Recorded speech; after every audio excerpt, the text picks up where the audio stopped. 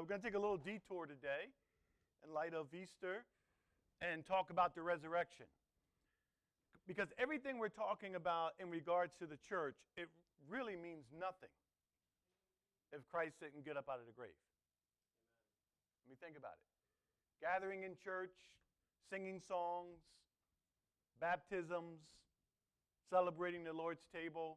If Christ didn't get up out of the grave, that's just all rituals, right?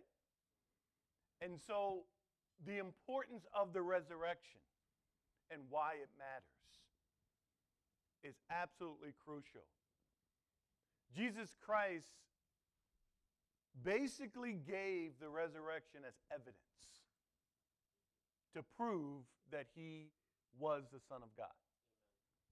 And that has tremendous implications, not just for head knowledge, to say, okay, well, he was the Son of God. No, it's more than that. Because if he were the Son of God, if he was the Son of God, then everything he said is true.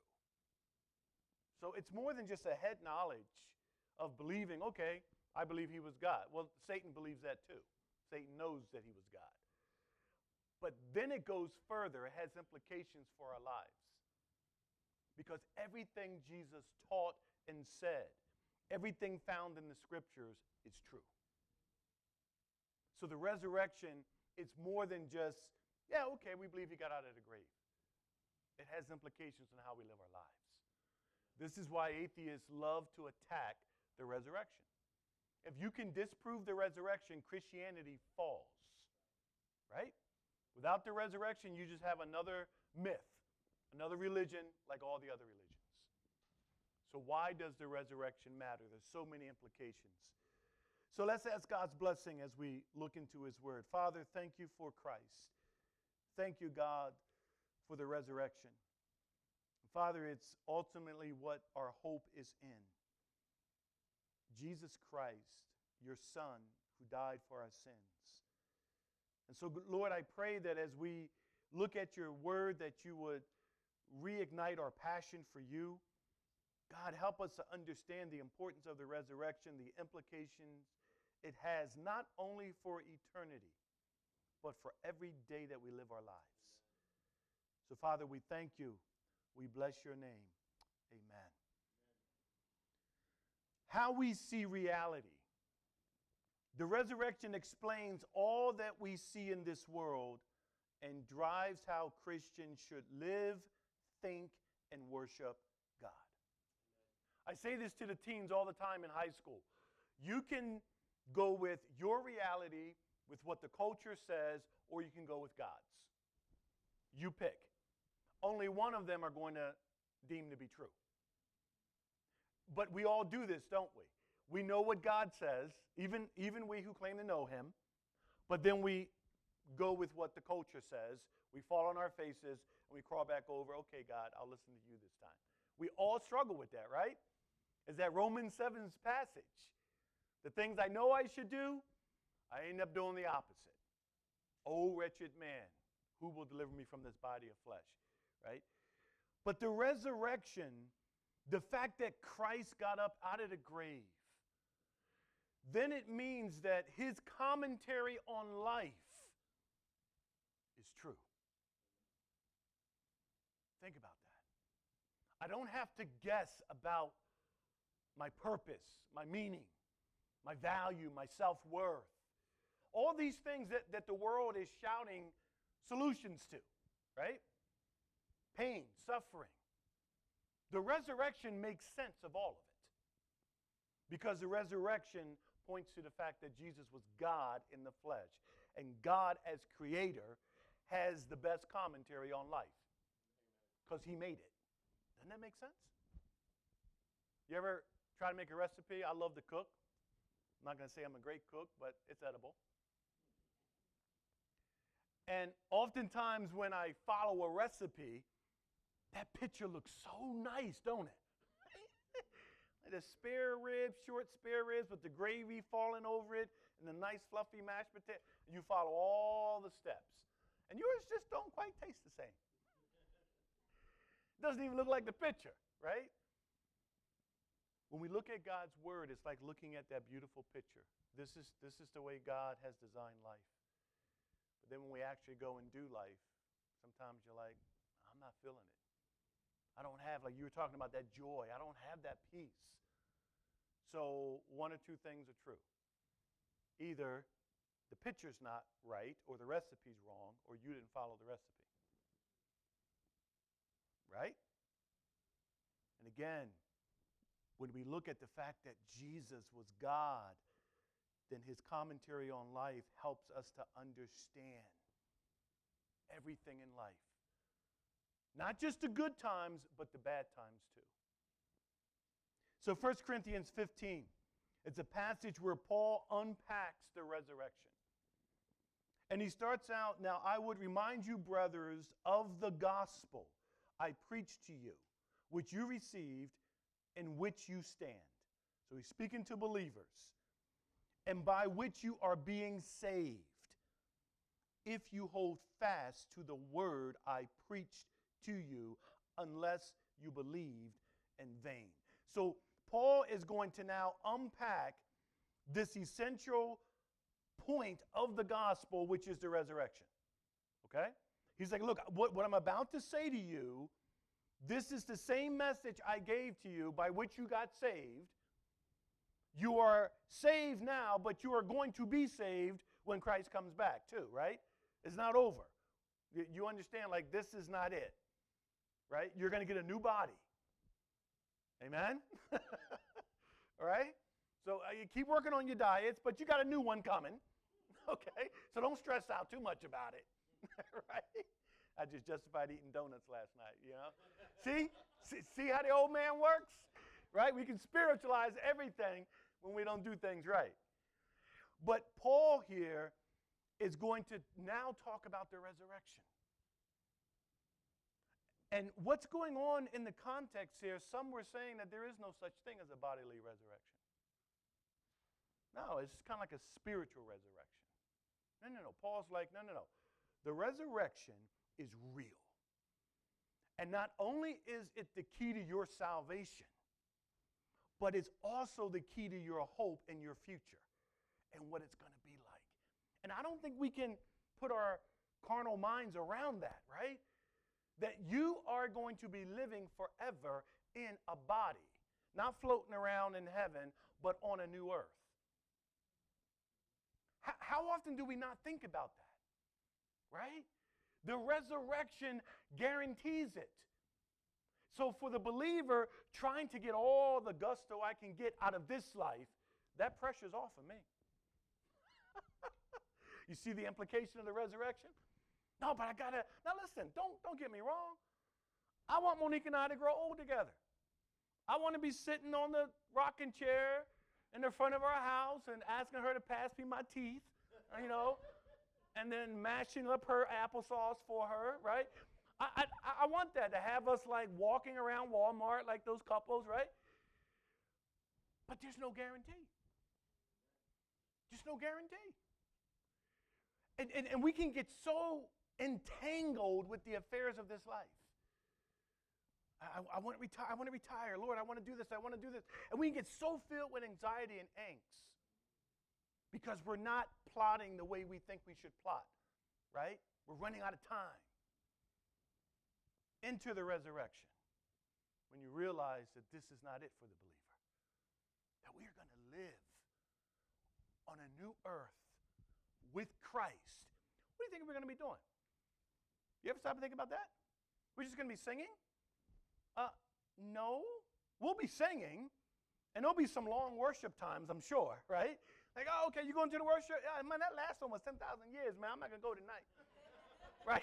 It's going to be awesome. It's going to be awesome, right? Because we got eternity. But in eternity, on the new earth, we're going to be working. We're going to be doing creative things. We're going to be experiencing God at a whole different level. Do you realize that your destiny is the Garden of Eden restored? Think about that. So that takes the pressure off of me to try to get it all out of this life. You understand what I'm saying? The resurrection matters because it points to where our future is and where we are headed. I Praise God for the resurrection. So as Paul begins to unpack this gospel and the importance of the resurrection as it relates to the gospel, the content of the gospel is Jesus Christ, while the effect of the gospel is salvation. Amen? He already talked about the gospel in multiple places, but in Romans 1:16, I am not ashamed of the gospel, for it is the power of God for salvation to everyone who believes, to the Jew first and also to the Greek. The gospel is Paul's primary message throughout his entire life. And the resurrection is key to the gospel. If there's no resurrection, there's no gospel. And Paul was going to begin to unpack that truth. He says, for I delivered to you as of first importance what I also received, that Christ died for our sins in accordance with the Scriptures. What I'm telling you, what he's reminding them of, is this gospel that involved Christ dying for our sins based on what the Old Testament foretold. In other words, he was the Messiah. He was the one that the Jews were waiting for, and they missed it. Right? They wanted a political Messiah. They missed it. He was coming to die for our sins. Now, you can't have a resurrection without a death. You got to die before you rise. Amen? So notice now that Christ's death was more than just dying.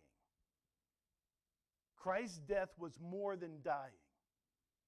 In other words, the idea of dying, okay, well, a lot of people died. Thousands of people died on a cross.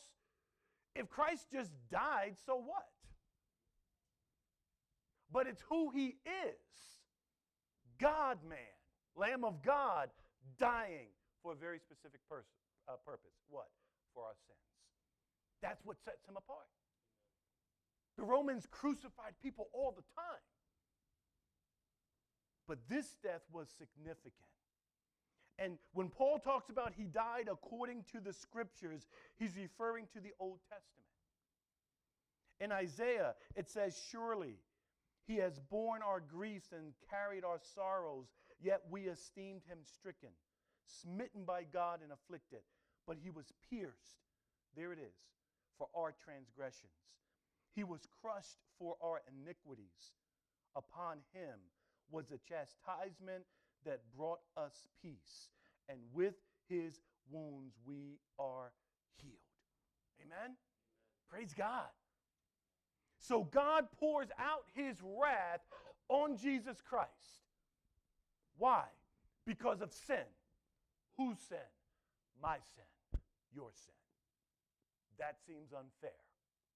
That's why it's called grace. Amen?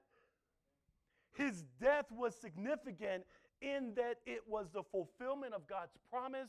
I'm going to bring a lamb who's going to die once for the sins of mankind. And after hundreds of years of Israel offering literal lambs, Jesus walks on the scene, and John the Baptist says, behold, the Lamb of God. There he is. There's the lamb we've been waiting for. The chastisement was laid upon Jesus Christ. He was punished for our sin. And notice what that chastisement did. That brought us peace. Guys, don't miss this. He's not talking about peace as far as that peace, like, I feel so good. No. He's talking about peace between you, a sinner, and a holy God. He's talking about reconciliation.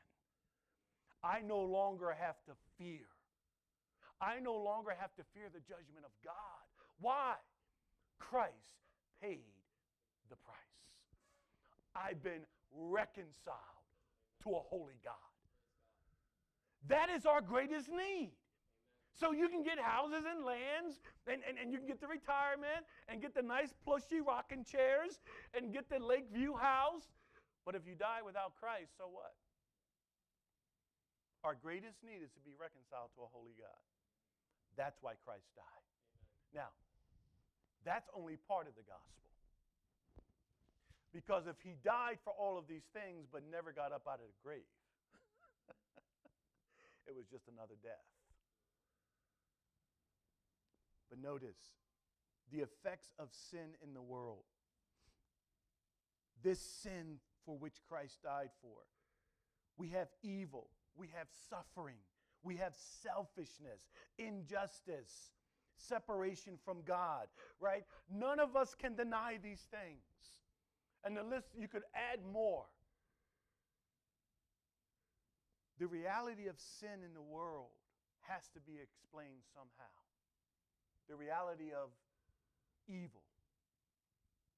God says, remember I said God's commentary is right? God's commentary on it is, all have sinned and fallen short of the glory of God. God's commentary is, sin is in the world through Adam. And all of us are sinners. That's God's commentary. We look around at reality, look at the newspapers, and you certainly see sin in the world. Nobody denies it. I wonder how the atheist defends it. How does the atheist explain sin in the world? See, Mr. Atheist, my friend, if you're saying there is no such thing as good and evil, then how can you call anything sin? See the problem? You can take the atheist's commentary on the world, no God, evolution, or you can take God's commentary on the world, Adam's sin explains what you see in the world. I was talking to an atheist friend, and he said, well, Pastor Ron, morality is all relative. I said, really? He said, yeah, morality is we do what's best for the clan. We do what's best for the society. And this is how evolution works. So they realize it's best if we don't eat those guys over there because then we can't have more children and grow our clan. So that's why they didn't eat those people. Has nothing to do with God. Has to do with survival. Wow, that sounds pretty good, doesn't it? I'm like, okay. I said, you believe that? He said, absolutely. I said, let me ask you a question. I said, what kind of car you drive? He's like, it was like a 2023 something. I forget what it was. I said, okay. He said, why you ask? I said, because I'm going to steal it later. He said, excuse me? I said, I'm going to steal it later. You see, it's in my best interest and my survival that I have your 2023 versus my car, which at the time was a 2000. It's in my best interest. He said, well, you can't do that. I said, why? He said, that's wrong. I said, according to you. He said, well, yeah, that's against the law. I said, well, who made the law? I said, highly evolved animals. Why should I listen to them? He was like, come on, man, you know that's wrong. You see the problem? And we can go on and on with the atheist's commentary on life. Because the atheist doesn't want to look at someone and say, no, that person is born in sin. That person is born corrupt. That's God's commentary on why the bad is out there. And if God's commentary is true, and God is real, and God is holy, we got a problem. Enter Christ. Amen? So Christ comes to deal with the effects of sin. Notice as he goes on, he says that he was buried. So Christ died, he was buried, and that he was raised on the third day. Here it is again, in accordance with the scriptures. And that he appeared to Cephas, then to the 12. Remember, Paul is talking to believers. Why is Paul giving all this explanation on the resurrection?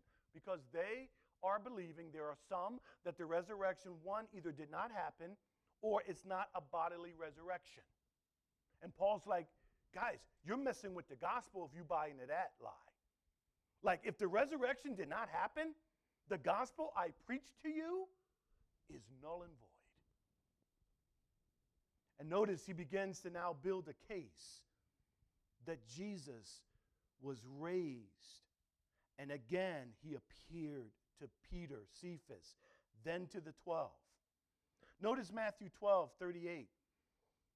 Then some of the scribes and Pharisees answered him, saying, Teacher, we wish to see a sign from you. This is them talking to Jesus.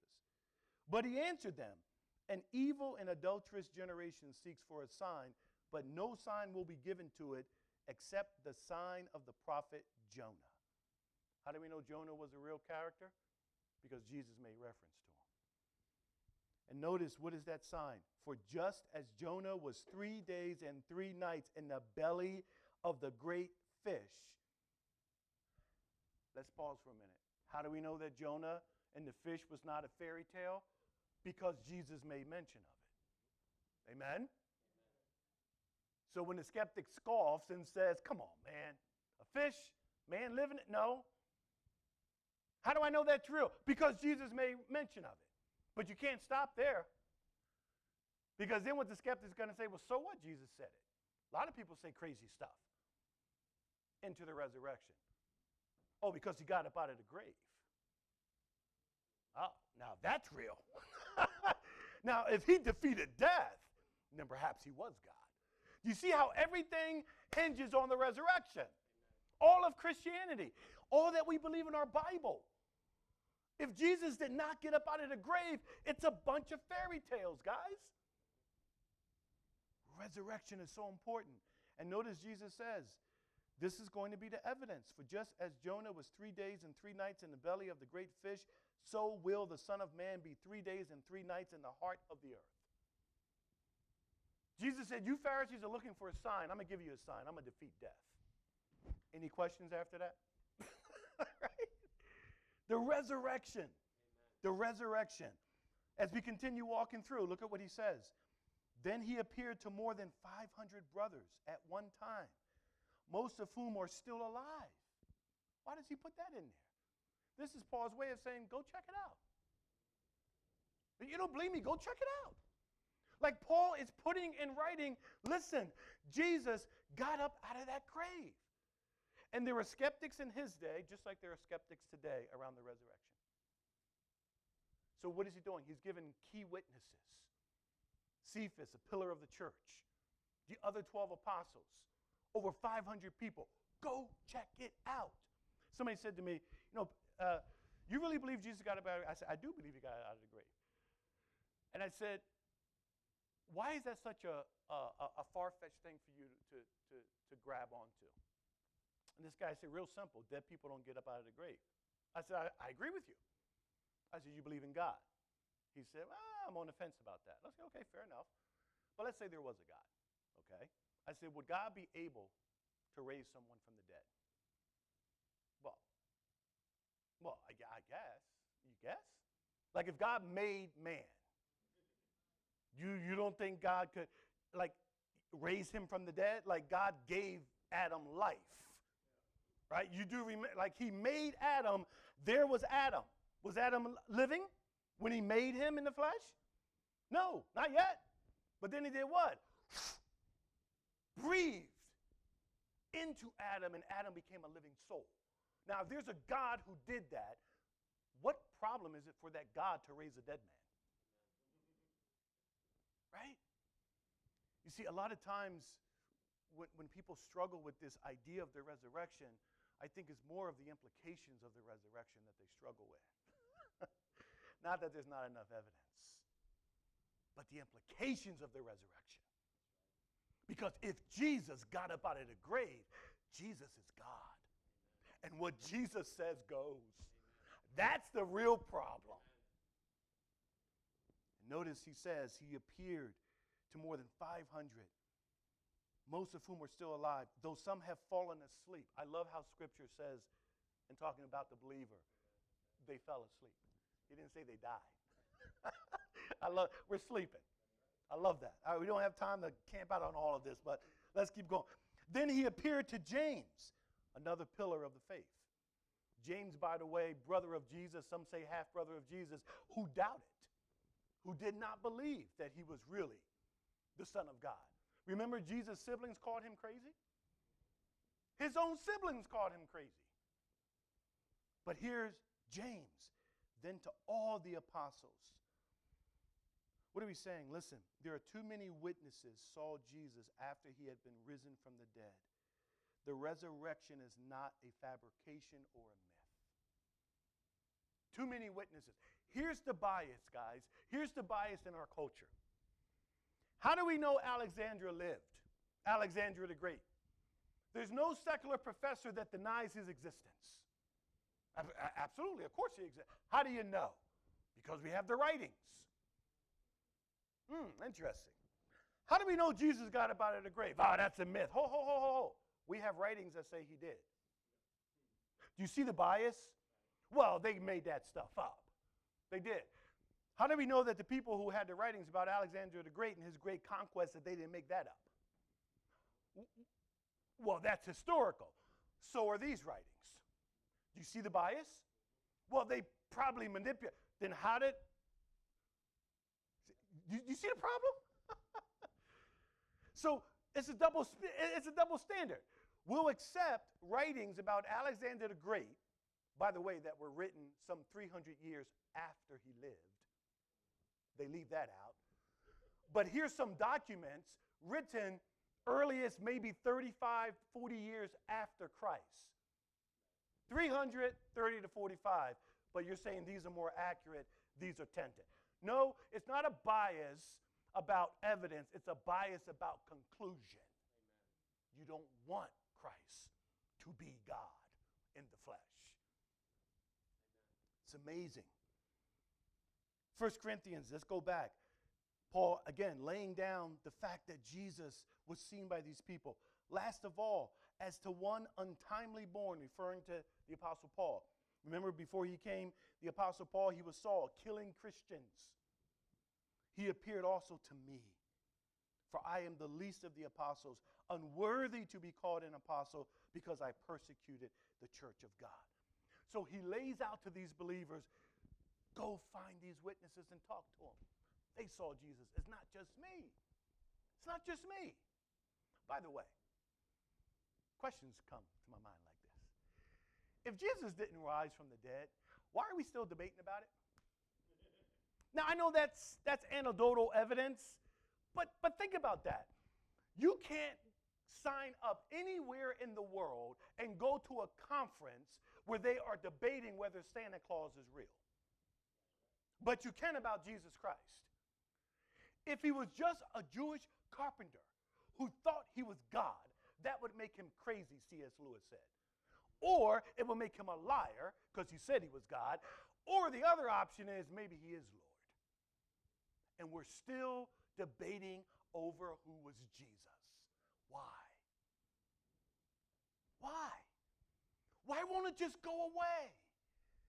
Jewish man, 3 years of public ministry in a little obscure part of the world. Jewish carpenter. And he changed the entire world. Why? You can't just glibly say, well, they just thought he was God. No. You're being intellectually dishonest if you're not looking at the fallout of this man, Jesus Christ. And you got to come up with a better reason. I got one. He was God. Last of all, as to one, he appeared to me. Notice as he moves on. But by the grace of God, I am what I am, and his grace toward me was not in vain. On the contrary, I worked harder than any of them, though it was not I, but the grace of God that is with me. Whether then it was I or they, so we preached and you believed. Paul is simply solidifying the gospel that I preach to you fundamentally includes the resurrection. Now, notice what he's going to do, because he's going to begin to unpack, well, what if there were no resurrection? Well, if there is no resurrection, then Christ obviously has not been raised. Your faith is futile. God is misrepresented. Christians remain in sin, and the dead cannot be raised. Right? There's implications if this resurrection did not happen. And Paul begins to unpack this. Notice what he says. Verse 12. Now, if Christ is proclaimed as raised from the dead, and now we get an insight to what the issue was. How can some of you say that there is no resurrection of the dead? You see what the problem was? But if there is no resurrection of the dead, then not even Christ has been raised. And if Christ has not been raised, then our preaching is in vain, and your faith is empty. You're believing in Santa Claus. Guys, this has tremendous implications.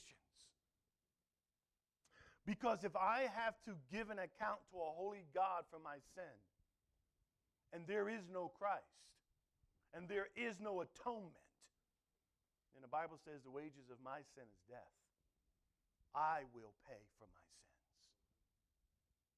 The resurrection is crucial. And if it did not happen, notice he says, the preaching that I'm giving to you, it's empty. The preaching is empty. The faith you put in my preaching is empty. Why? Because it's all based on a risen Christ. So if he did not raise, this is a waste of time. We may feel good because we gathered and went through some rituals. Well, there's thousands of religions around the world that are going through rituals today. And they feel good. They had an encounter with something.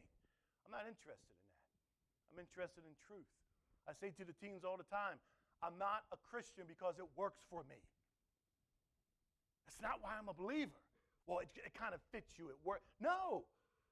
There's some ways where it doesn't work. Right? I'd rather just follow my flesh. I'd rather just, right? I'm a Christian because it's true. I'm a Christian because it's true, and I want to base my life on truth, not on some type of wish, right? And Paul is simply saying that all that I've been preaching and teaching, if Christ did not raise from the dead, it means nothing. No resurrection equals no gospel. No resurrection equals no hope. And no resurrection equals no God. Do you see the weight of the resurrection? That print is so small.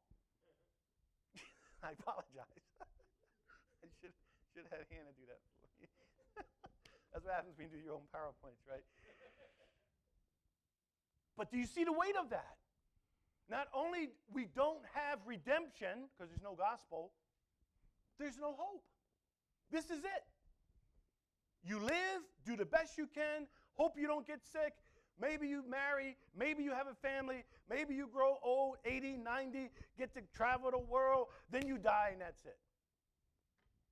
And that's where a lot of the people live. If Christ didn't get up out of the grave, this is all we have, guys. Right? And that's why, atheists like Richard Dawkins says, yes, Ron, this is all you have. You need to just be a big boy and accept that. The problem is you Christians can't handle that. So you got to project this idea of God and an afterlife. And of course, he sells millions of books and gets paid millions of dollars going around the world preaching that message. But I often wonder when Richard Dawkins goes home and lays down at night what he really believes. See, folks, here's my stance, and I think I can base this on Scripture. I do not believe that there is such a thing as a true atheist. Because if there is such a thing as a true atheist, then God's word is not true. Because God said, I have put it in man's heart to know that I am God. But Ron, they say they don't believe. Well, I know they say they don't believe now. But that's not how you start it. Because God said, I put it in your heart to know that I am God. Not because you went to seminary. Not because you even went to church. Because you walked out and bumped into a tree. Ooh, whoa, tree, whoa. Who created that? Something instinctively told you God created that. Amen. But what do we do? What does man do? We press that truth down. No God. Keep God over there. Right? It's like trying to hide a puppy. Right? Your wife says, I don't want a puppy. And you go get a puppy. And you stick the puppy over here, and what happens? The puppy keeps coming out, and you're like, oh, wait, hold on. Why? Because you don't want the puppy to reveal that there's a puppy. Because that's going to have implications. Because your wife said no puppy. Right? We don't want there to be a God. You know why? Real simple. Because we want to be our own God. That's why. I get to set the rules. I get to determine what life ought to be. It's about me. I get to worship me. Goes right back to the garden, folks. That's what this sin was about. Eve, did Adam or did God really say? No. God knows in the day you disobey him, you will become like what? Gods. We want autonomy. We want autonomy. We all struggle with that, even as believers. Come on, let's be honest. Even as believers, as we read God's word and see what God is calling us to be and do, we like, I want to go this way. That's one of the effects of sin, right? But praise God, the resurrection did happen. So there is a gospel. There is redemption. There is hope. Not only in this life, but in the life to come. Amen? I love it. So if I don't get to sit on a porch with Monique and put her teeth in for her, you know what? It's okay. To be absent from the body is to be present with the Lord. The life that I now live, I live through the power of Christ. And if I die, it's my gain. It just takes the pressure off, don't it? Amen. Yeah, but you didn't quite get the 401k where you wanted, and you didn't get to write that book. You know, I've been trying to write for 15 years. So what? Keep working hard until God goes, taking you home today. Oh. Do you as a believer honestly feel that, or are you entangled with stuff here? Let's be honest. Where's most of your anxiety and stress coming from? With stuff that's tangible? That means nothing in light of eternity? Now again, please, don't flip the script. I'm not saying throw your hands up and say, yeah, we're going to heaven. I'm not going to work tomorrow. I'm quitting. No, don't be a fool. The Bible says if a man don't work, he ought not to eat. But we got to balance living in this temporary life with where we're headed. I have a big whiteboard in my office, and oftentimes I tell people, do you realize whatever you're going through is the whiteboard, right? That's life, right? But then I'll take a marker and I'll go doop, and put a dot on the whiteboard. I said, that's all of your life in light of eternity. Do you realize 50 years for some of us, 50 years from now, we won't be here? Do you realize, and you stop and you start thinking, why am I letting this thing worry me? Why am I letting this thing suck the life out of me? Right? I'm headed into eternity. So we work hard, yes. We work hard with our hands. We save money, yes. Be a good steward of your time, absolutely. But don't find your hope in that stuff. There's no guarantee that we'll live to see next week. So what is your hope actually in? And this is something that a lot of the young people struggle with in high school. They come and they talk to me and say, Pastor Ron, I just have so many plans. I want to go to college. I want to do this. And what if I don't make it? I get it, right? I was there. I had my punch list of all the stuff I wanted to do. And I said, listen, God may open up the door for you to do those things. Work hard and go after them. But if your hope is in that, that's your passion is in the wrong place. Right? As a believer, bro, don't you realize if you don't get to achieve those things as a believer, you are not missing out on anything. And that's the lie that Satan puts in the minds of our young people. Oh, you don't want to devote your life to Christ right now because you don't want to miss out. What? Think about that. That's like being on a ship that's going down, a cruise ship, dining room, bowling alley, swimming pool, all these things, right? Ship is going down. Lifeboat comes up on the side. I'm like, yo, bro, come on. Man, I just don't, they got like a bowling alley down there. And it's like, they got like an all-you-can-eat rib thing. Man, dude, the ship is going down. I know, but I just want to, I'm going to get one more game in. And then like, how foolish is that? Right? Because Satan tricks our minds thinking it's about this life. It's all about this life. Your satisfaction comes from this life. Guys, I'm going to tell you, when you realize what Christ has done for you, and again, that your greatest need is reconciliation to a holy God, when you realize that, and God gives you that peace, because you'll be with him throughout all eternity, I'll get to use my creativity and explore and learn things in the new earth. No problem. If I don't get to do it here, I just transition and do it there. Man, it takes so much stress off of your life. The resurrection matters, guys. We are even found, this is Paul now saying, if the resurrection did not happen, we are even found to be misrepresenting God. Wow. See, if the resurrection didn't happen, then God's a liar. And if God's a liar, God is not God, because God cannot lie. You see the weight of the resurrection? Because we testified about God that he raised Christ, whom he did not raise, if it is true that the dead are not raised. For if the dead are not raised, not even Christ has been raised. And if Christ has not been raised, here's the bad news. Your faith is futile. Wow.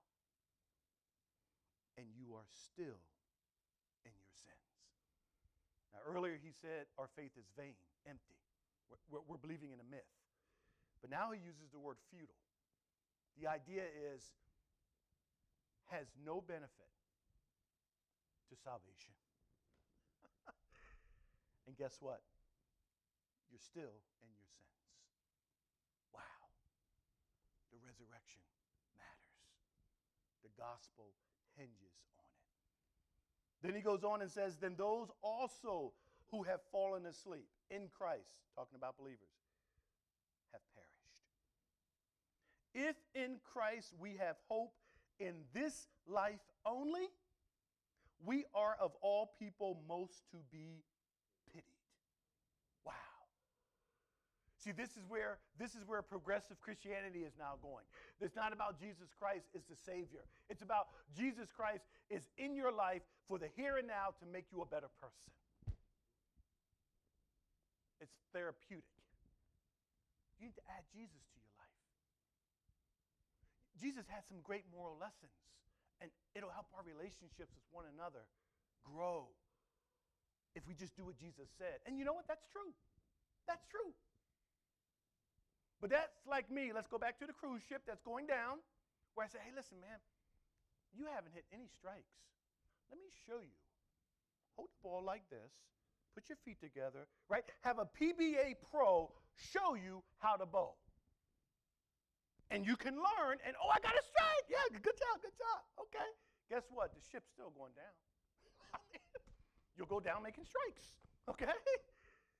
Jesus Christ did not come into the world to make good people or bad people good. Like, he didn't die so that you could be a better moral person.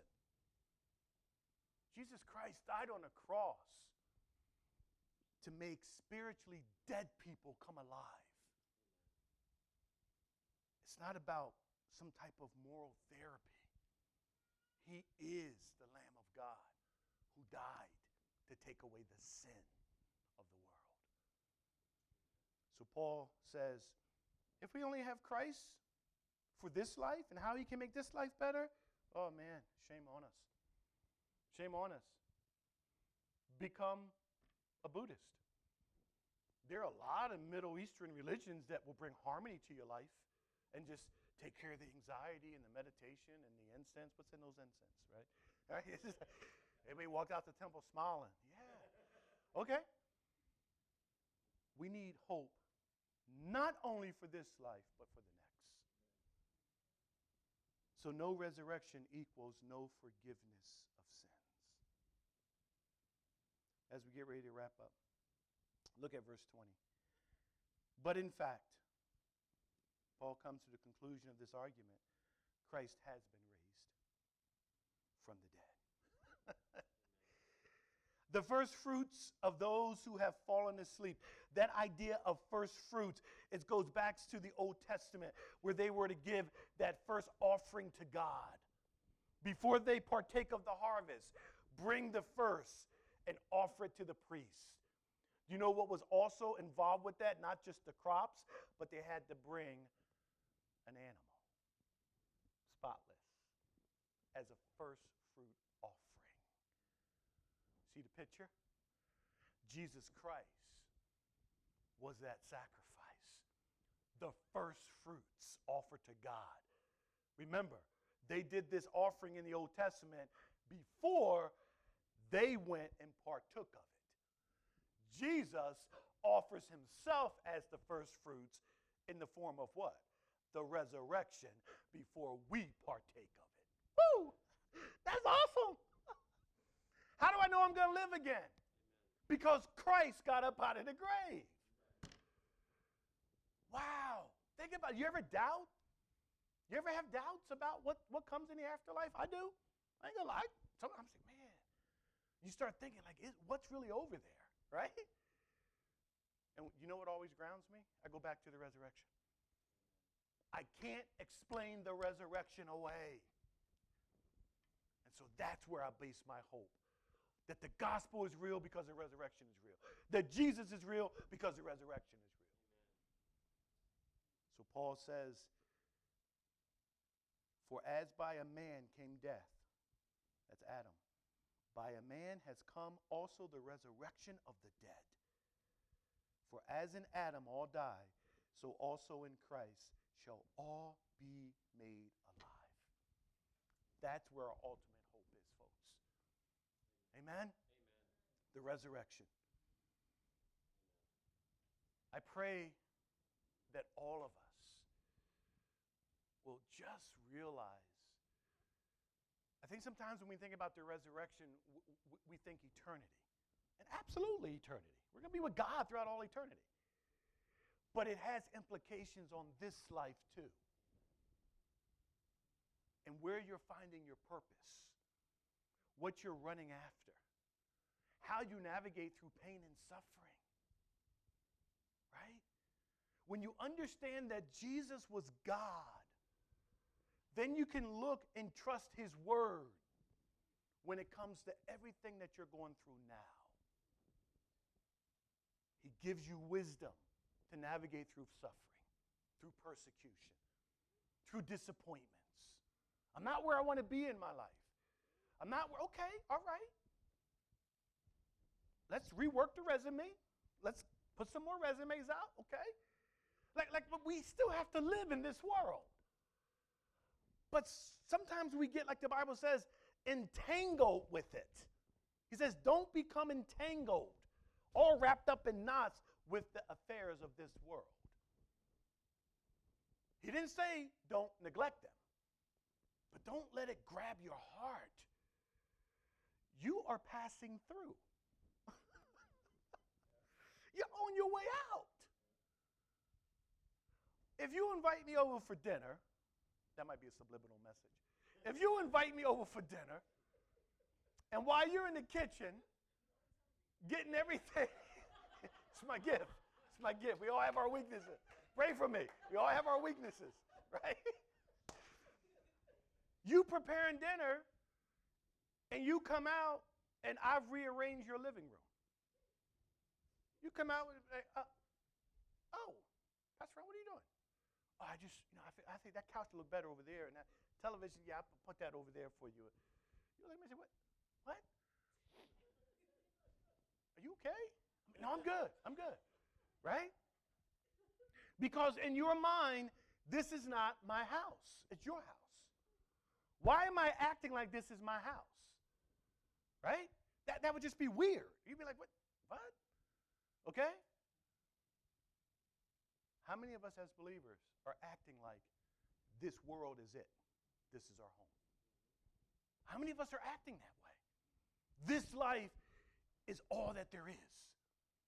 And so I got to fight and scrape to make out my little corner of the world where I'm happy and I got the money I want, the place I want, right? We do the same thing. Not realizing you're passing through. This world is not your home. And so we get all of this angst from trying to eke out a life now, and we forget that you realize like 1,000 years from now, like 100 years from now, you won't even be here. Don't let the affairs of this life, the suffering, the pain, the trouble, the financial stuff, it's going to come, yes. We live in a fallen world, okay? It's kind of like going in a boxing ring. Boom. Man, I can't believe he hit me. You're in a boxing ring. What did you think was going to happen? We live in a sin-cursed world. And you're going to be affected by the sins of other people. People murder people. And people are going to be affected by my sin. That's why we need a Savior. That's why the resurrection is so glorious. Because this will not always be the way it is. My greatest need is to be reconciled to God. Amen. And that's what Christ came to do. Amen. And he validated that it was finished when he got up out of that grave. Now what do? The life that I now live, I live with that eternal perspective. I'm going to work hard. I'm going to keep putting money away for retirement. Probably won't be there. It's okay. But at the end of the day, my greatest need is met. And I'm going to proclaim Christ to others. And I'm going to try to come alongside people and help them to navigate through this sin-cursed world. But I'm going to keep pointing them to, there's a better place coming, right? Do you know Christ? Father, I pray that the reality of the resurrection would resonate in all of our hearts and minds. It's so easy to forget. It's so easy. We're going to walk out of here shortly, walk right back out into life. Emails to answer, phone calls, going to work, stressed out with certain people, and God, the resurrection can just fade in the background. God, would you please keep it at the forefront of our thinking? Remind us, oh Father, the implications of the resurrection.